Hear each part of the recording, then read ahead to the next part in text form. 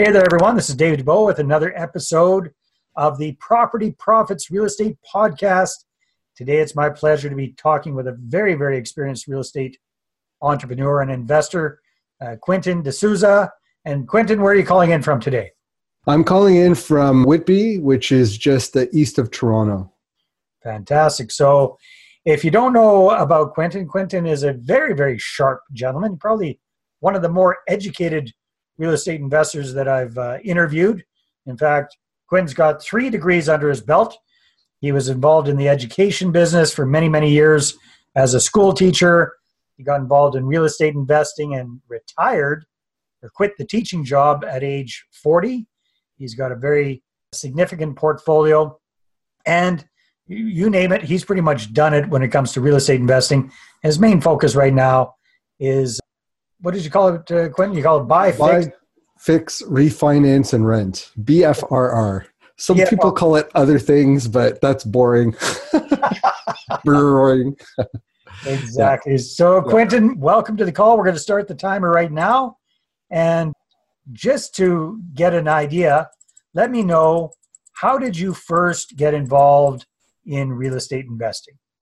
Well, I went down the path of experimenting with a lot of different things, stock market, looking at bonds, trying different avenues to make money, website stuff. And really, real estate was something that I started to learn about. I joined, a real estate club in, actually they were based out of Calgary, Rain. Yep. And that was a great start. Learned a lot in my first, year and a half with them. And then, just kept wanting to learn and do more things and started to buy properties 3-4 at a time, not at the same time, but over a year, right? Did rent to owns, did some assignments. In 1 year, I did like a dozen flips. It was just a lot of learning and, growing and keep building the portfolio. Now I have properties from single family homes up to a 12-unit building. And, just continue to grow and learn and, encourage people to do the same thing. I want people to be able to take their money out of the stock market and actually, instead of invest and pray, just be able to create cash flow now, and then they can do whatever they want, right? So. Amen, brother. You're preaching to the choir here. That's for sure. That's what it's all about. Yeah. So, Quentin, you mentioned it when we started. You've got a specific strategy that you focus on. You've done lots of different things. Mm-hmm. But can you walk us through your primary strategy and what you like best about it? Sure. I guess the best part about it is that you're, there's a lot of really good things about it. Like if you do it really well, you get all or even more, you get paid to own a house. It continues to cash flow. You get the benefits of buy and hold.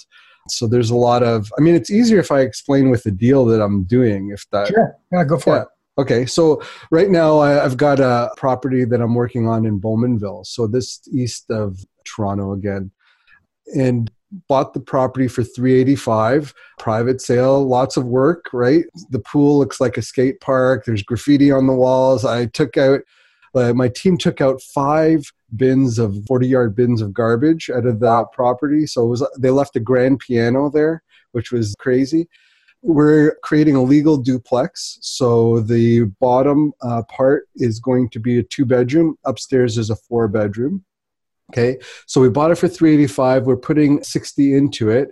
The house across the street, which is not a duplex, sold for $525. Wow. And so we should be able to get up to $575 to $600 for that property. So our refinance will be higher than the amount of money that we put into it. So we should get paid a little bit after the full renovation, and then continue to own the property. And the rents are $1,800 for the upper unit plus utilities, and the downstairs unit is $1,400 plus utilities. That's very good rent. Yeah. So we'll still cash flow, $400 after the refi.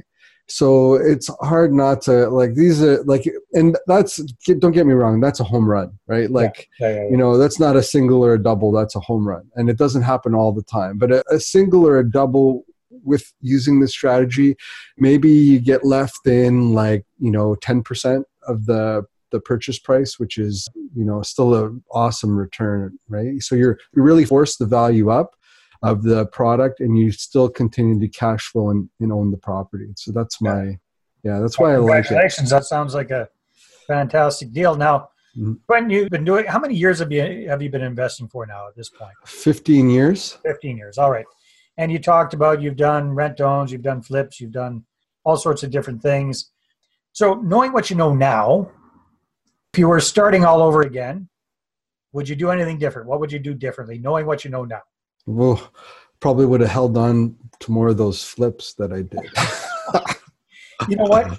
I hear you, man, because I didn't do flips in the traditional sense of the word, but did some creative deals, did quite a few rent-to-own deals.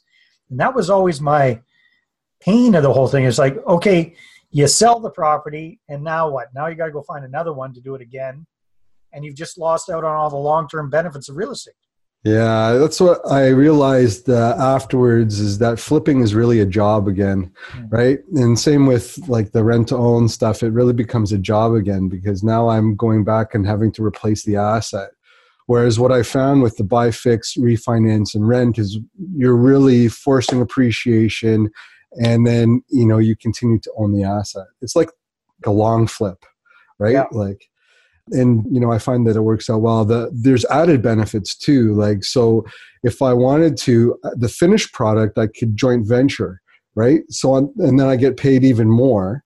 So let's say at $600,000, I joint venture to a partner who wants a turnkey duplex, still cash flows, still does well, puts in 120 and then I eat the legal costs or whatever. They're still getting quick return and cash flow and long-term appreciation.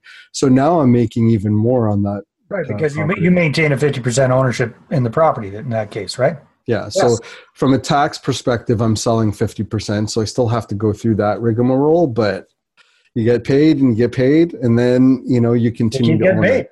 Yeah. Smart. All right. Yeah. So this is kind of related to that last question. Because I know you train and coach people. You've got a very well-established real estate investing club that you've been running for over 10 years now. So what are some of the biggest mistakes you see other real estate investors making, especially new investors? Yeah, what I find happens is that real estate investors go through three distinct stages, right? The first stage is like the building stage, right? And then the second stage is the growth stage, where you kind of see income and equity surpass what your required income is, right? And then the third stage, I call it like the defend stage. That's like, as you get older, maybe, you do VTBs, or you're trying to structure your portfolio to pass that along to your children, or, you're selling assets, right? Right. So most people, what happens is they sell in the building stage and they never make it to the growth stage, right? It's like a hockey stick, right? So, you have the base of the hockey stick, and what ends up happening is, people sell just as the hockey stick goes up right here, right? That's what happens with like rent to owns too. It gets sold right here. But then you missed all that growth with the whole stick. That's the growth phase that you're missing, right? So you want to be able to do that. And that's what happens a lot, I would say, 90% or more of investors sell in that building phase, never make it to the growth phase. And the growth phase is where like the magic happens, right? Like this is where you're getting like compound growth, you're getting real wealth at hundreds of thousands of dollars at a time, right? And if you scale that, and let's say you do that with 10 properties, like it doesn't take long to gain millions, right? So it's all about that patience, isn't it? And that's an awesome point that you brought up. You're the first person I've talked to that's really brought that forth. So I really appreciate that, Quentin. It's we all tend to be so impatient, and you see that, hey, if I bought the property here, and you calculate everything, I could make a quick 50 or 75 grand. But instead, if you held on to it for another 10 years, you could be making 300-400 grand on that property. That's what it's all about. So yeah. It's kind of funny, like when somebody in the club talks about a flip, it's kind of like, oh, everybody's so interested in it. Oh, this is so sexy, like, oh man, tell me. They do on TV. Yeah, tell me about it, right? But the truth is that that person has a job. Yeah. Right? That's all they do. They just have a job. And it's a risky one at that. If you ask me. It is. Yeah. So, it's much better for me to get paid every month and have recurring income from that, and just, have management in place, have things running smoothly, and then checking in on it. Like my little businesses are running on their own, right? So nice. That's, you're creating the passive income. That's what it's all about. So, when you're working with people, well, let me ask this differently. Yeah. What do you think would be your unique advantage or your unfair advantage, as Kiyosaki calls it, when it comes to real estate investing? My unfair advantage is that I feel like I know a lot of people and I keep an open mind and I'm always learning, right? I don't feel like I know everything. And if for example, that grand piano that got left in my house, there was a guy from my high school who actually refurbishes pianos. So he, with his girlfriend, just two of them together, came and they moved the grand piano themselves. Okay. And I would never, I looked at it how am I going to get this out of there? Right. But, they were able to do it, and they actually folded the piano up on its side and were able to get it out. I was blown away. Right. But things like that, having other people that know what to do to be able to help you comes from keeping an open mind. I have a really good reputation. People who know me know that I do what I say I'm going to do. People think that real estate business is a bricks and mortar business. It's not. It's a relationship business, right? And that's what, one of my things is if you cross me, oh, you're in trouble, man. But you're my friend, no problem. This is definitely, well together for years and years, right? So makes sense. Yeah. So when you're working with clients, when you're working with real estate investors, what are some of the biggest problems that you help them to solve? Yeah, a lot of it comes from fear, the unknown, right? And I get them uncomfortable and I get them doing things that they don't like to do right away. And, there's a lot of reasons for that. So in my coaching program, I have a lot of online materials and online modules and things that they can go to get the knowledge. But it's, there's content everywhere. What I do is I give them actions. We use a software program that gives them a to-do list. So I give them things that they need to do. And a lot of the things they have to check off doing are going out and getting things done and then coming back and reporting. Because I find that what happens a lot is that they'll read it or they'll listen to it or they'll view it but won't do anything. So, action is the key to succeeding in real estate. And I actually trademarked the term action taker because that's the name of my program, the Action Taker program. And that's what the key is that people go out and they take actions and they do. And I actually fire coaching clients. I don't need the money to, I do really well with what I do and I don't want to waste my time. So I've sorry, this isn't working.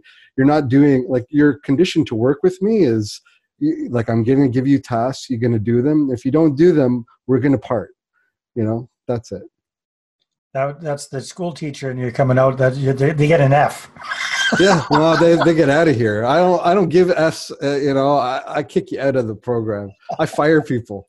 That's the way it goes. So with that in mind, so fear kind of being the big thing, not taking action, procrastination. What would be an action that our listeners could take to help them overcome that fear? What would you suggest if somebody wants to? They recognize you, say, you know what? Yeah, I'm in that batch. What would you suggest being one action they could take to help overcome that? Yeah, hang out with people who are taking action, right? That's the easiest thing to do. Find a group of people. There's a lot of clubs and places online now. You can go to meetup.com and find, things that are going on in your area and just meet other people who are doing it. By default, you're going to end up doing it, right? Just because you keep hanging out and you keep hearing about these things going on and you'll get comfortable with it and you go out and you'll start to do it. I'm not that inexpensive, but you buy an investor lunch, right? Or take them out and, let's see if they'll give you some time. maybe they might, and then get some insights that way and help, but then go out and do something. The worst is people who are, asking you all these questions, and you give them the answer, and then you follow up with them and they don't do anything. Yeah. Right? Like it just drives me nuts. Yeah, it drives me crazy. Yeah. All right, Quentin, we got a little bit less than 2 minutes here before our time's up. So if people are interested in finding out more about you, do you have any free resources you can offer folks so they can get a taste of Quentin D'Souza? Yeah, there is a renovation series that I put together, and I interviewed basically different coaching students that I have and different Durham REI members going through all types of renovations. Mostly they're duplex conversions, sometimes they're vertical splits, and that sort of thing. So you can, what was the URL? Oh my gosh, I gave it to you anyways. I'm so bad with this. I'll have it in the resources below. Okay. Check out below. What's the best website for people to check you out on? Yeah, durhamrei.ca or durhamrei.com. That's the easiest one. And you know what? I'm really, eager to engage with real estate investors who are actually going out and doing things. So I post articles on there, and have a scoring system so that if you want to look at a property and you're buying it privately, which is what I do like 70-80% of the time. Oh. I have a scoring system that I use to be able to identify with the star system and all of that. It's actually available on that website as well, so they can check that out for free too. Yeah. Awesome. Lots of great tools. Yeah. Quentin, it's been a real pleasure, my friend. Thank you so much for your wisdom, and I look forward to keeping in better touch with you. I look forward to keeping in touch with you, Dave. You look a lot better in person. Like you look like, oh, wait. Oh, all right. There you go. Good timing. All right. Take care. Talk to you soon. All right. Talk to you soon. Well, thanks very much for checking out the Property Profits podcast. If you like what we're doing here, please head on over to iTunes, subscribe, rate us, and leave us a review. Be very, very much appreciated. And if you're looking to create a regular flow of inbound investor inquiries about your real estate deals, then I invite you to attend one of my upcoming live online demonstrations. And you can check that out at investorattractiondemo.com. Take care.